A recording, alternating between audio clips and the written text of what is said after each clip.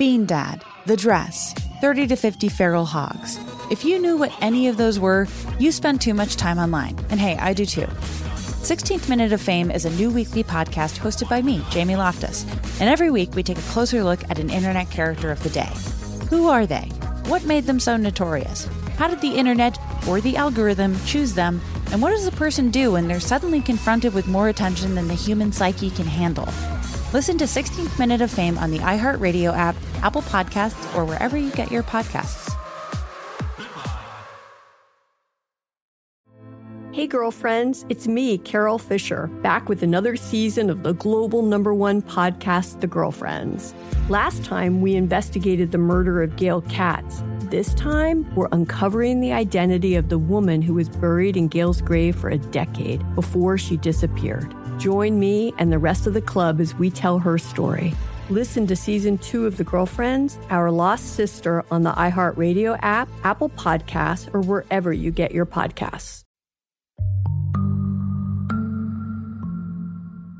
Hey, fellow travelers, I'm Lori Gottlieb. I'm the author of Maybe You Should Talk to Someone, and I write the Dear Therapist column for The Atlantic. And I'm Guy Winch. I wrote Emotional First Aid, and I write the Dear Guy column for TED. And this is Dear Therapists. This week, an adopted woman forms a close relationship with her biological father, but then a DNA test reveals a shocking surprise. Growing up, it was super important to me to have the answers as to who my biological parents were. So it was pretty devastating when the person who was supposed to be my father wasn't my father, and I had another father out there somewhere. Listen in, and maybe learn something about yourself in the process. Hey, just a note before we start. Dear Therapist is for informational purposes only, does not constitute medical advice, and is not a substitute for professional medical advice, diagnosis, or treatment. Always seek the advice of your physician, mental health professional, or other qualified health provider with any questions you may have regarding a medical condition. By submitting a letter, you are agreeing to let iHeartMedia use it in part or in full, and we may edit it for length and/or clarity. Hi, Lori. Hey, Guy. Well, we have an interesting letter this week. Let's get to it. Okay. Dear Therapists, I'm an adult adoptee who reunited with both my birth parents 22 years ago. My birth father, whom I'll call Alan, put in his name at the agency and facilitated the reunion, and he tracked down my birth mother to give her the chance to be part of it. All started off well with everyone. About a year after the reunion, though, my birth mother dropped out of the permanent picture, though she did make a few reappearances over the years, the last one ending badly, as she said she was willing to have an occasional relationship with only me, but not my kids, who would have wanted a relationship with her. I wanted more than to be some sort of secret daughter. Meanwhile, Alan and his family have shared a very close and loving relationship with me and my family in the 22 years since our reunion, and it's been wonderful. However, after recently doing DNA testing, I found out that Alan is not actually my birth father. Needless to say, that was pretty shocking news. Alan told me that it doesn't change anything for him, but I'm heartbroken for him and his family. Imagine all they've been through. For me, it doesn't change the fact that he's been an amazing dad and grandpa for 22 years. But as I move forward with trying to find out the truth of who my real father is, I feel like we needed to address it.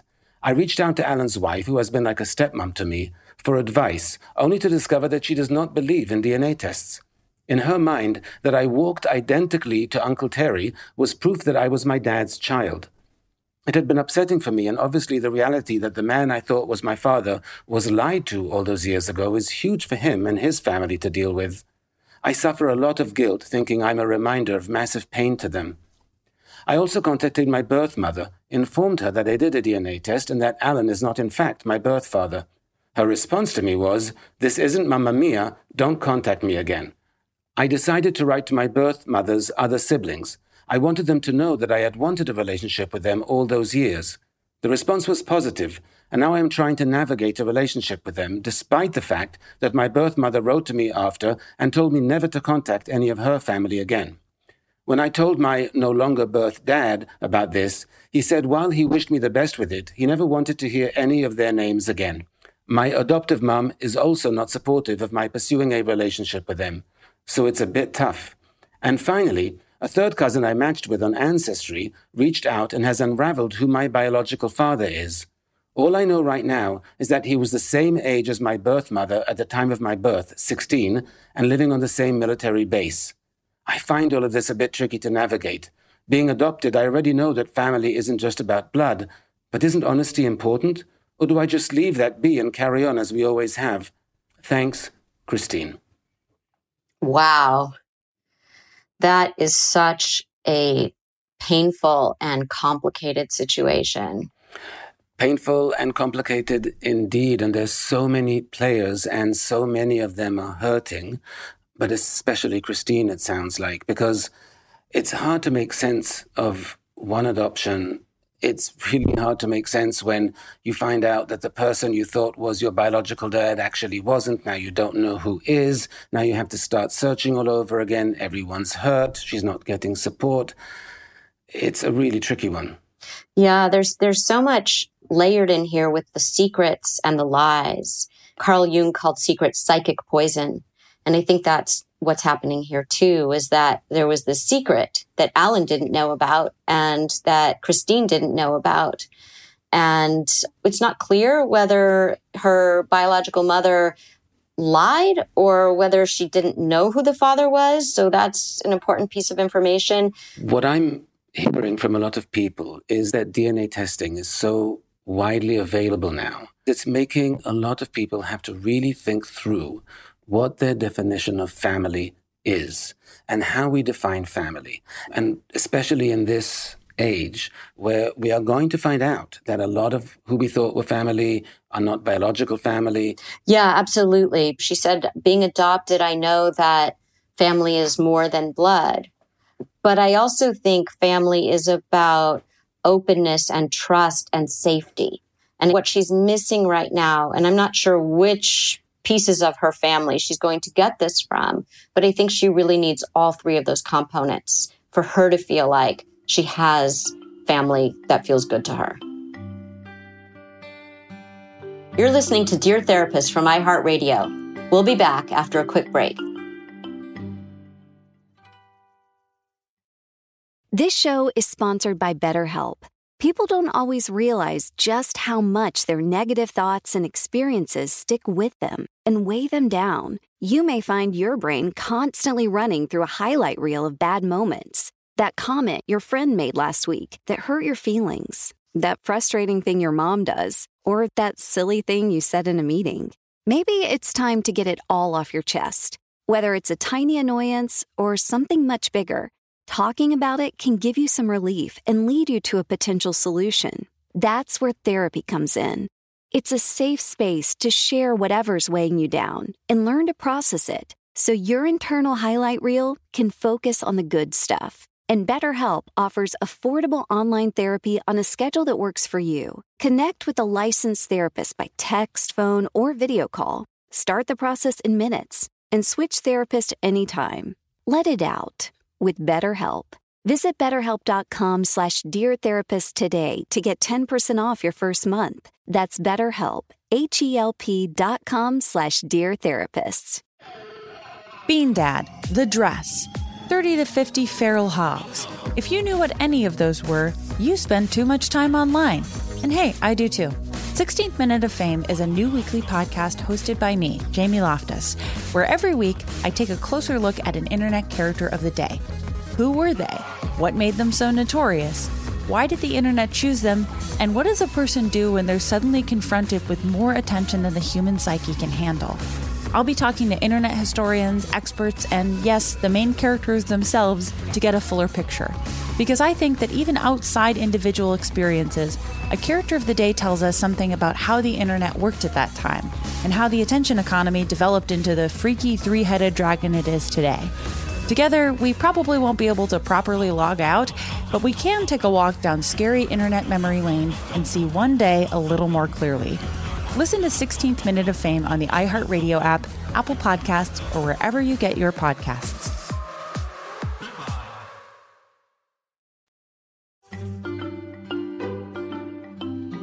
I'm Lori Gottlieb. And I'm Guy Winch. And this is Dear Therapists. Well, let's go talk to her.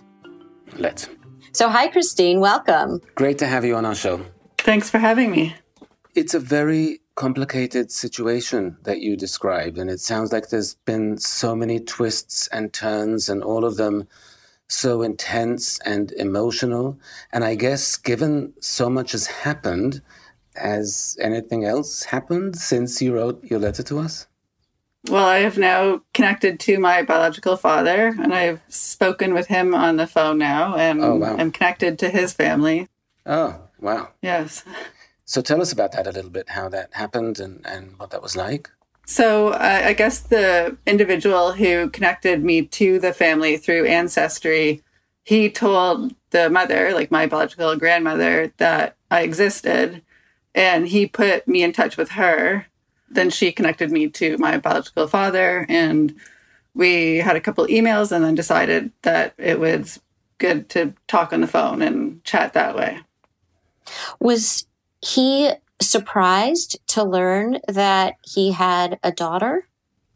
He was surprised. So what happened is I sent my biological grandmother a picture of my birth mother from back then and her name, just to see if she recognized or knew. And she didn't, but she showed him the picture, and right away he knew who it was and said, yes, we were dating for a few months, and then we broke up, and we knew that she went away but didn't know what had happened. And as she came back without a baby, no one knew that she had a baby. So what was it like for him to hear from you? What was his reaction? I think he's pretty shocked and still taking it in. I can't imagine what it would be like to suddenly find out that you have a child. That's a complete shock, which is very different from the man I was told is my father, who for the 20 whatever years before he put his name in on the registry had thought he had a child and felt the loss of that child. And so that was like his impetus to like try to find me. What was it like for you? Because this has been such a long quest. So now you actually know who both your biological parents are. What was it like to actually get that answer for you? Well, it's a huge relief. I mean, growing up, it was super important to me to have the answers as to who my biological parents were. And so it was pretty devastating in the period when then the person who was supposed to be my father wasn't my father, and I had another father out there somewhere. So on the one hand, it was a big relief. But then I have to say, when I called him, when I was making that first call, it took me a really long time to do it. I was very overwhelmed by emotion. Sorry, even talking about it now, it's of course a little hard. It was also kind of acknowledging that Alan, the man who was my father for the past 22 years, acknowledging that he's being kind of replaced by someone else. Because again, I want to have a relationship with him and he'll always be a dad, but it was really solidifying, like, this is real. This other person is my father and not Alan. Do you feel that sense of almost disloyalty? Yes. Yeah, can you say more about that? It does feel like a bit of a betrayal because Alan has been my father for the past 22 years and a really great father. And so a lot of people, when this all came to light, were kind of like, well, do you even need to find someone else? You know, you have a great person in your life. So isn't that enough? But it goes back to the first time when I wanted to find out who my biological parents were.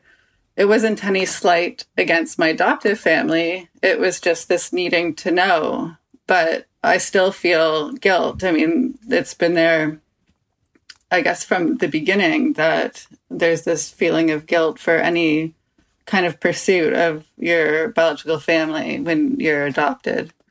Yeah, you know, this is so common, I think, where there's this whole question of if you want to understand more about where you came from, which is a basic human need. What is my identity? Where did I come from? Some people feel like, well, wait a minute, are we not enough? We love you, you're our family. And I think this whole situation brings up this question of what are these basic human needs about not having secrets and transparency? Could you tell us a little bit about how you were raised?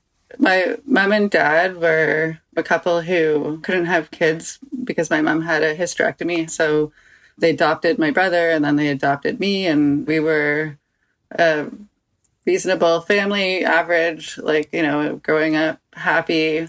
My adoptive dad did die the year after I had the reunion with my other father and biological mother. How old were you at the time? I was 22. I'd had the reunion with my family and my adoptive dad died. And so it was a pretty big year. But I felt like in a way I was losing one father and then the universe gave me another father, which was really wonderful. How was the fact that you and your brother were both adopted talked about in your family? So certainly the adoption was a really strong point of contention. I was given a book and that was about the dialogue. Otherwise it was like, this is supposed to be secret. We don't talk about it. This is your family. And so I had a hard time processing it when I was young, that I had parents that would give me away. I had a lot of questions and nowhere to go with them. And then I knew as soon as I turned 18 and legally I could search myself, I would. And my adoptive family was very upset with me. Even my brother, who was also adopted, was not supportive at all of me searching. Who is supporting you right now in what's going on? My husband is very supportive. I have a friend. She's a social worker, so she was very helpful in giving insight and information in my initial search. I'm very grateful for her and other friends that I have. And, even my kids, it's been a bit eye-opening for them, but they are very supportive and understanding. I can just see how emotional this is for you. And it's not just about the discovery of, okay, now I finally connected. It's all these relationships that are being tested. Which are the ones that are most troubling to you? Not the most important relationships, but which are the relationships in which the tension is most urgent for you to repair? I guess with Alan, the man who has been my father the past 22 years, just making sure that that's okay, because he's been such a wonderful addition to my life and to my children's life. And, I really don't want this to damage that connection that we have. You were 22 when Alan found you. What was the reaction of your family since they had not been supportive of your searching? Well, initially they were very kind of trepidatious, aloof, not involved. But over the years, it certainly it has improved. That, now it has just been a big extension of family. To the point that my mom, my adoptive mom, when I told her I was going to try to find out now who my biological father was, her reaction was oh, poor Alan, you can't do that to Alan. She related to that because that's how it felt to her when you wanted to search. Yeah. What's going to happen if you find these other people and you have a relationship with them? She was projecting that onto how Alan might feel. Right, yeah, I can see that. So what is the current situation with Alan right now? I'm trying to find a balance of, sharing. It's a big life event, right? And so I feel like I should be telling my parents about what's happening, but I worry that it's hurtful. If I'm I talked to my biological father and it was really wonderful, is that going to be difficult? And I know that Alan has said that it is hard for him, but he wants to know and be kept in the loop. So we're trying to navigate it. I worry every time I, send an update that it's going to be really upsetting. What I think is running through all of these stories is this fear of being abandoned by people, even though you've done nothing wrong. So you were wondering when you were little, why did my parents give me up, right? Yeah. And then later you found Alan, and then you got this information that he wasn't really your biological father. And I think you worried about, are they going to feel the same about me? And then there became this issue of, and now I found my biological father. And with every revelation, there's this question of who's going to stay with me through this? Who's going to still love me? And what is going to happen to these relationships? And that puts you in a very precarious position emotionally. Yes. What's really compelling here is that there's this parallel process happening on the other side. In other words, part of why your mom and Alan perhaps are having a hard time, because they might also be wondering, is she still going to love us if she finds these people? And I think that's what's so difficult here, because it sounds like a lot of you are in pain and a lot of you are questioning things. And with each new revelation, it's about, well, what does that do to our relationship? What does that do to the love she has for us? What does it do to the love they have for you? And it sounds like there's a lot of reassurance that's necessary all around. How much of that goes on, that reassurance from you to them, from them to you? Is that something that's being expressed enough? To a degree, but I guess maybe there could be more. On whose part? I feel like I'm the initiator a lot of the times. Like I have to reach out to people more than people reach out to me to say, we still love you and it's going to be fine. Have you seen a change in your relationship with Alan and his family since these revelations? Yes. Yeah. Can you describe what's different? Before it was just easy, but now it's like I feel like I have to take a deep breath. I've lost that sense of ease that I had before, and then this worry that wasn't there. It's hard to describe. It just doesn't feel like the connection is the same. Right. There's this question of who am I to you and who are you to me now? Yes. Can we find out a little bit more about your biological mother and what that experience has been like for you? It sounds incredibly painful, where you've reached out to her and at first she was somewhat receptive and then she sort of closed the door and she did it with not a lot of sensitivity. So can you talk more about what that was like for you? In a word, it has been awful. I think it's every adoptee's worst nightmare to be rejected, like again. And with her, it having been multiple times now, and the time before when I reached out to her to find out if she would give me any information about my biological father, we'd been rebuilding our relationship and things seemed to be going well. And, my kids were excited because in their mind, it was like, oh, a new part of our family. This is going to be wonderful. And when I told her that, she just said, like, no, sorry, like, your kids have no part in my family. I don't want to meet them. And that was it. Does she have children that she had subsequent to you? Yes, she had a son after me, about a year after she had me. Oh, still very young. Yes. That she kept. Yes. And did you have any contact with him?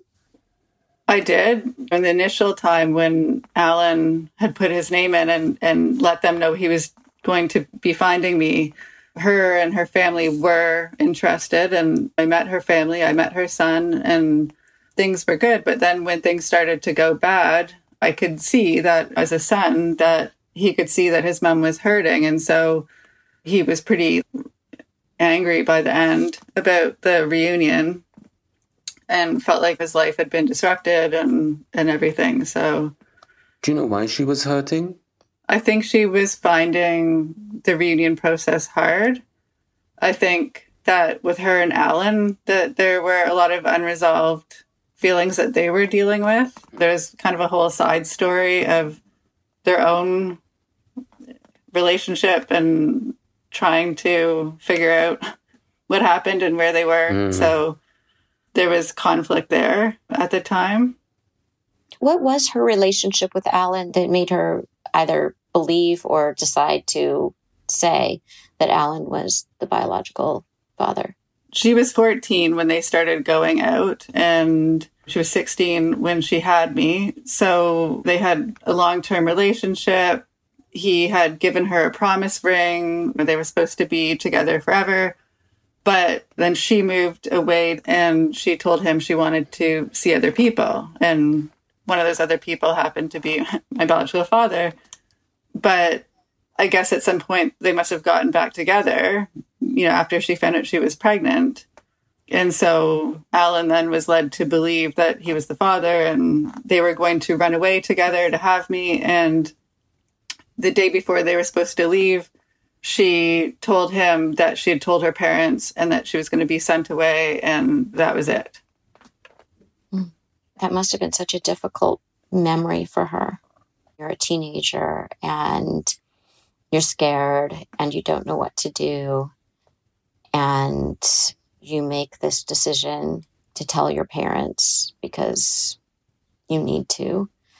And I don't know how they reacted, but it was a secret. They sent her away. And that must have been something that was in some ways shameful in her family. Oh, yes. And yet, when you approached the rest of the family, they were much more welcoming. It didn't seem like they had whatever feelings might have been there a long time ago. Yeah, right. Given all the experience that you've now had with all of this, how do you define what family is right now? Oh, I guess at this point, my best answer is that it's the people who are there for you, the people who come into your life and stay there through thick and thin, and who give love and receive love. I think that's a lovely definition. So for you, that would be who right now? My kids, obviously my husband, my mom, Alan, and his wife, Susan. Given the definition you gave us of what family means to you, what are your hopes for what your relationship with your biological dad and his mom will be like going forward? Well, I have to confess, I'm hopeful that they will become family too, but at such an early stage of things that I don't know. His mom is very warm and receptive, but with him, I haven't quite gotten a handle. And so I would say that there is that feeling of worrying about rejection that has me kind of nervous at this stage. I want to go back just once more to this question of what happened with your biological mom. So initially she was potentially interested in having some kind of contact with you. And then she didn't want the kind of contact that you wanted, which was to bring your whole family into this relationship. And then she got very closed off. And that comment sticks with me that you wrote in your letter about this isn't Mamma Mia, right? There's your story. And then there's a whole story that happened, which was your mom had a boyfriend, and then she said, I need to see other people. And she had a different boyfriend. And then the other boyfriend maybe didn't know about that boyfriend. We don't know. But there was a whole drama going on with these three people. There was a whole story going on. But the fact is that the shadow of that story lives on in what's happening right now for your mom. Yes. And for everybody, in fact. I wonder how you've made sense of your mom's reaction, and have you been able to take in it all, the fact that other people in the family on that side are interested in welcoming you? I don't know how to make sense, really, especially as a mother myself. It's so hard to figure out why she wouldn't want to be open to a relationship and why she's so closed off. I have a really hard time understanding why it's such a hard no for her. And with her family being receptive and everything, it really doesn't make sense. And they can't shed any insight themselves.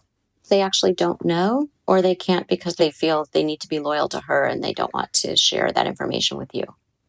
I guess that could be part of it. I think with one of her siblings, she's more open and would say if she had insight. I get the impression that my biological mother is a very emotionally closed off person. Did you ever know your mom's parents? Because it was their decision to send her away to have the baby. Do you know more about them, or were they open to meeting you? Yeah, so I did meet them, and they were very open. I reread all of the initial letters and cards and everything I got from everyone recently and going through all of this. And it was very much like, we've been waiting to do this. We've always thought about you and everything. And even after things got kind of kiboshed by my biological mother and everyone else stopped having contact with me, there was a period of time where I still would get letters from her mom, and she would send magazine subscriptions for my kids, but then it dwindled off, and I'm not sure why or what happened on their side of things. You know, one of the painful things in all of this was when I found the obituary for my grandmother, and it was really hard to deal with because I guess I naively always thought that there would be some kind of reconciliation or some kind of resolution, or like no one would be gone permanently before there would be that opportunity. And also, by not being notified when your biological grandmother dies, there's almost like a statement there about who is and who isn't part of the family that you don't even get to know. And you had been in touch, and she had been sending these subscriptions to your kids. That must have been really difficult. It definitely felt like a huge rejection, because I would have thought at least if someone was sick or dying, that I would have been given the opportunity to know at the very least. And then reading the obituary, which then had, you know, all the family listed, and my name wasn't there and my kids' names weren't there. So that was a very hurtful thing to experience. I have a question about the relationship between Alan and your mom. So when Alan discovered you and then got in touch with your mom, had they been in touch at all over the years? After she came back from having me, they tried to stay together for a period of time. And then a month or so after, they just found like the emotion of it was too much. So I think it was a very painful and emotional breakup for them in light of the circumstances. And then that was it. And they just never saw each other. And so hadn't seen each other or talked to each other or had any kind of insight into each other for 22 years. And then to be reuniting with the child that they had given up and everything opened a lot of old wounds, and a lot of people, you know, looking from the outside in, said to me after things kind of went downhill that it seemed like she was more interested in pursuing a relationship with him than she was with me. Even though he was married? Even though he was married. So many hurt feelings all around. Are you able to focus on yours? I'm a person who worries about other people's feelings, and I think that goes back to adoption trauma and always having a worry about being rejected and people abandoning me. I don't want to self-sabotage on the one hand, and I also don't want to not consider my own feelings, because I have a tendency to make sure other people are okay and at my own expense. Which of your relationships is the one about which you feel most concerned? Because I think you mentioned Alan before. Yes, and I think that is the most important one to me, because their life could have been totally different if my biological mother had been honest way back when. You know, it's just been so many years of heartache for them until they met me, and then it's been really great, and now it's like this big bomb and this big betrayal. And so I feel, I guess at times, like it would be hard for them to even look at me. I want to reframe that, because yes, there was this time for 22 years. That's a long time to say, I have this child out there and I'm longing to connect with that child. That is a lot of pain for Alan to have dealt with. But then there's the other piece, which is that for all of these years, you've had this beautiful relationship with him and his family. You say that when they look at you, they see this reminder of trauma and pain. But I think that when they look at you, they see love, and that they love you so much that they are afraid of losing you. So I think that what you're seeing in them isn't, oh, I want to avoid her because she's this reminder of all of this pain, but I am so attached to this person and I'm afraid that our relationship is going to be changed in a way that is going to be very sad. And I think it also is related to what you said, that you have this tendency to worry for other people's feelings more than your own. And it's possible that you're assuming something that might not be true. You're assuming that they're in pain because you're a reminder, but they might be in pain because they see you in pain. And the pain that you might see in their eyes, the pain they see in yours, this ping pong of pain going back and forth, but not in any way related to any kind of regret. You said if their lives would have been very different, if this all wouldn't have happened, it would have been less rich all around. That seems pretty clear given the strength of the relationship over so many years. And so I want to caution you not to assume that you know what the pain is that they're feeling and that you're the cause of it. And it can also be many things at once, like with your mother. It might have been very painful for your mother to have had a hysterectomy and know that she wasn't going to have a child in the way that she had imagined. And that when you came into the family and your brother came into the family and you became those children and you fulfilled that dream for her. And so there's that feeling of, I got to have my kids and I love my kids so much. And now that they've found these other families, are they going to leave me? You all have the same fear about, we all love each other and there are so many different parts of this family. And every single person is asking, am I going to get left out? Meaning Alan, his family, your mother, and maybe even whatever develops with your biological dad and his mom.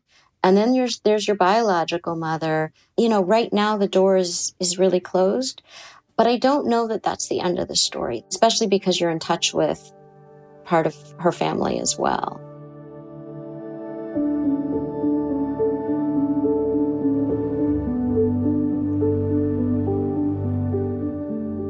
Maybe we can give you some tools for how you might talk to, say, your mom and Alan about what your experience is, and also allowing some room for you to reassure them a little bit, which isn't so much worrying about their feelings, but just to tell them about the depth of your feeling for them so that people aren't wondering. There's not this unspoken question lingering in the air. And I think, Christine, one way to do that is to share with them that one thing that you've been thinking about with all of this is what defines family. And your definition was very specific. It was that the people who are there for you, but consistently, who remain there for you through the good and the bad, through the ups and the downs. And I think if you share that and say that your conclusion from all of this was that by that definition, they are and always will be your family, and you will always be their family. And to share that realization with them, that after all of these years, all of these searching, the ups and the downs and the revelations, that's what you do know. And I think it would be really powerful for you to share that with them and to see how you feel in sharing that with them. I think that's good. I think that would be helpful.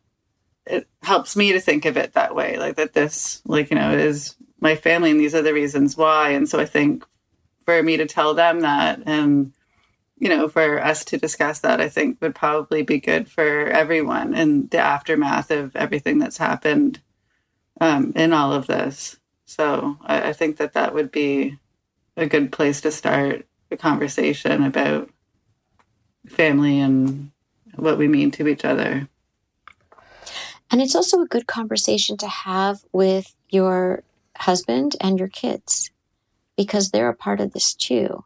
Yes. But to share with them, this is where you've landed at this moment in time. And I think it will help your kids with whatever confusion they might have around all of the events. And it will help your husband to understand more about you and your experience. Yes, that's a good point too. One thing to keep in mind, Christine, based on what you've described, it's possible that Alan or your mom might hear what you have to say and probably really appreciate what you have to say, but feel that it might be difficult for them to enter into deeper discussion of it.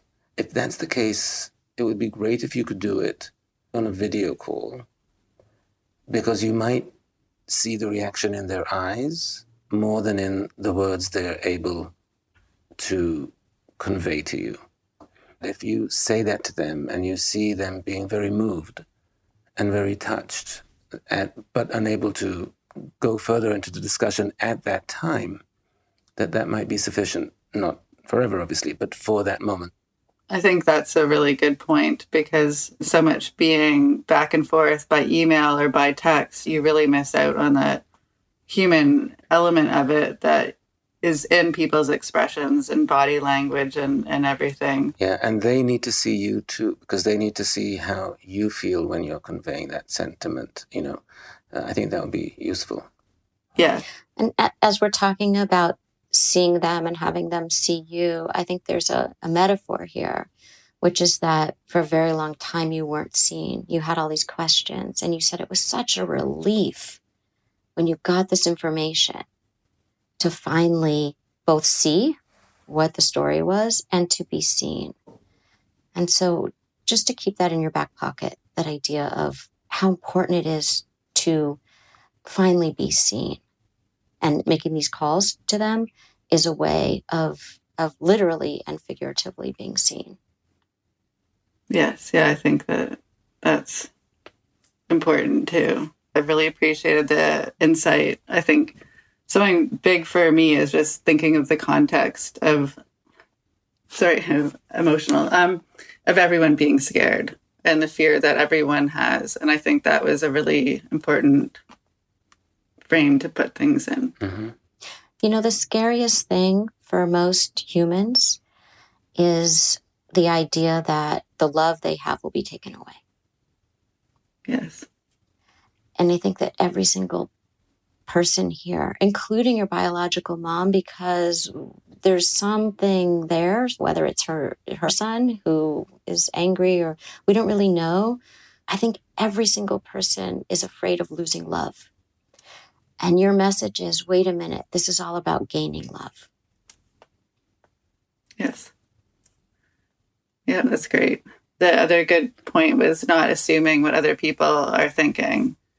And thinking the worst with Alan in particular. They might be thinking something totally positive, like not wanting to lose me. So I think that's an important shift for me to keep in mind too as I navigate this. Yeah. So look, thank you so much for talking with us. Okay, well, thank you. Thank you so much, Christine. We look forward to hearing back from you. Thanks.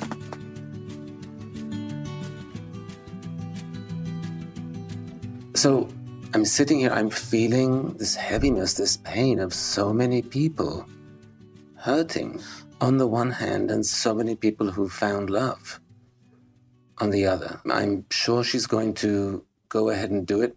The people she's going to say it to I hope they'll be touched by it. I hope they'll be reassured by it. I hope they'll be able to verbalize something in return. They might feel a little overwhelmed, but if she doesn't get that response in the actual call, I'm pretty sure she'll get it thereafter in some way. Yeah, I think with these kinds of situations, they're evolving. They're very live. And it takes time to really figure out what it all means when you get new information like this on this scale. So I think this is a good beginning to not having this guessing game going on between, I wonder what they're feeling, I wonder how she feels about me, but for her to just say, I want you to know how much I love you. I want you to know this is how I think about family. And I think that's a great place for her to start. So I'm really interested to hear how it felt for her to be able to do that. This is Dear Therapists, and we'll be back after a short break.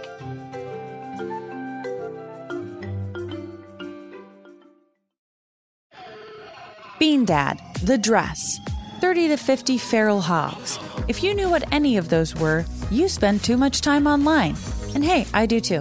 16th Minute of Fame is a new weekly podcast hosted by me, Jamie Loftus, where every week I take a closer look at an internet character of the day. Who were they? What made them so notorious? Why did the internet choose them? And what does a person do when they're suddenly confronted with more attention than the human psyche can handle? I'll be talking to internet historians, experts, and yes, the main characters themselves to get a fuller picture. Because I think that even outside individual experiences, a character of the day tells us something about how the internet worked at that time and how the attention economy developed into the freaky three-headed dragon it is today. Together, we probably won't be able to properly log out, but we can take a walk down scary internet memory lane and see one day a little more clearly. Listen to 16th Minute of Fame on the iHeartRadio app, Apple Podcasts, or wherever you get your podcasts. Hey girlfriends, it's me, Carol Fisher. I'm so excited to tell you about the brand new series of The Girlfriends. In season 1, we told you about the murder of Gail Katz at the hands of my ex-boyfriend Bob. At one point, a woman's torso washed up on Staten Island and was misidentified as Gail. She spent 9 years in Gail's grave, and then she just disappeared. It's almost like it's become this moral obligation to find her. And that's what we're going to do. Find this missing girlfriend and tell her story. With the help of some of your favorite girlfriends from season 1, like my producer, Anna. Oh my God. My friend, Dr. Mindy Shapiro. Hi, it's Dr. Shapiro, and I'd like to speak with the Deputy Medical Examiner. And of course, Gail's sister, Elaine Katz. Having no closure, it kills you. Join us as we try to solve a 35-year-old cold case. It's not going to be easy, but it's going to be one hell of a ride. What? I can't believe this. Listen to season 2 of The Girlfriends, Our Lost Sister on the iHeartRadio app, Apple Podcasts, or wherever you get your podcasts.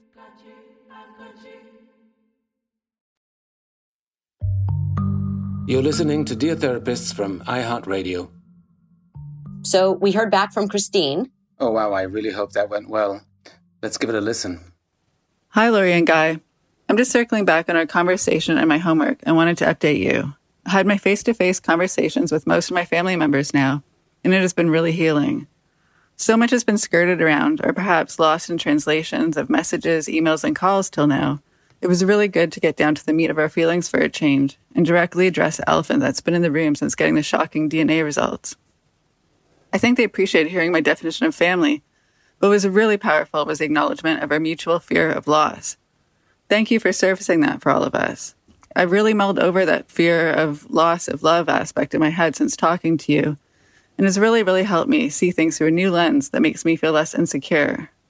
On a bigger scale, I also think it helps me see my fellow travelers in life in a gentler light.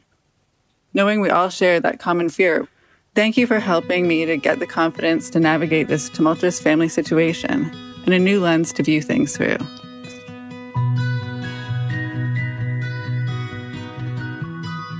I love that she got right to the heart of it, which is they were all struggling with the same thing with, I'm worried that I'm going to lose these people that I love, and that they were receptive to hearing it when she framed it in that way.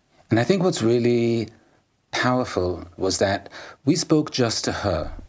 But this is what happens in therapy as well. When somebody gains a certain insight that's related to their family, it really has a ripple effect. And it can impact an entire system, and in this case, a really complex system. And so they all had that awakening in a way. Right. If just one person opens up a conversation that nobody knew how to broach, what a relief it is for everybody to have, as she said, the elephant in the room out in the open. And now people could say, me too, I feel that way too, or I'm so glad you brought this up because I was feeling this and I didn't know how to talk about it and I was scared. And I think that scared is important because there was a lot of fear on all sides. Everybody was just so afraid of losing something. And once you can voice that fear, then you can say, oh, wait a minute, maybe that fear is unfounded. We actually don't want anything to happen to the bonds that we have. Right. Once you remove the fear, what you're left with is the love.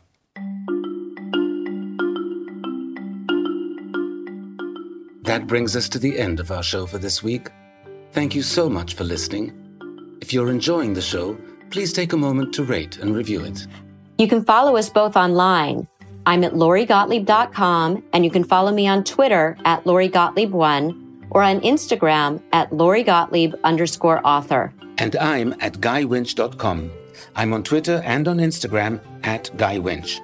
If you have a dilemma you'd like to discuss with us, big or small, email us at loriandguy@iheartmedia.com. Our executive producer is Christopher Hasiotis. We're produced and edited by Mike Johns. Special thanks to Samuel Benefield and to our podcast fairy godmother, Katie Couric. Next week, a teacher talks to us about the challenges of being physically separated from her students. I have students who, when it comes up at the end of the hour, will say, oh, I can't believe this is almost over. This is the time during the week that I don't feel lonely. And that's just heartbreaking. Dear Therapist is a production of iHeartRadio.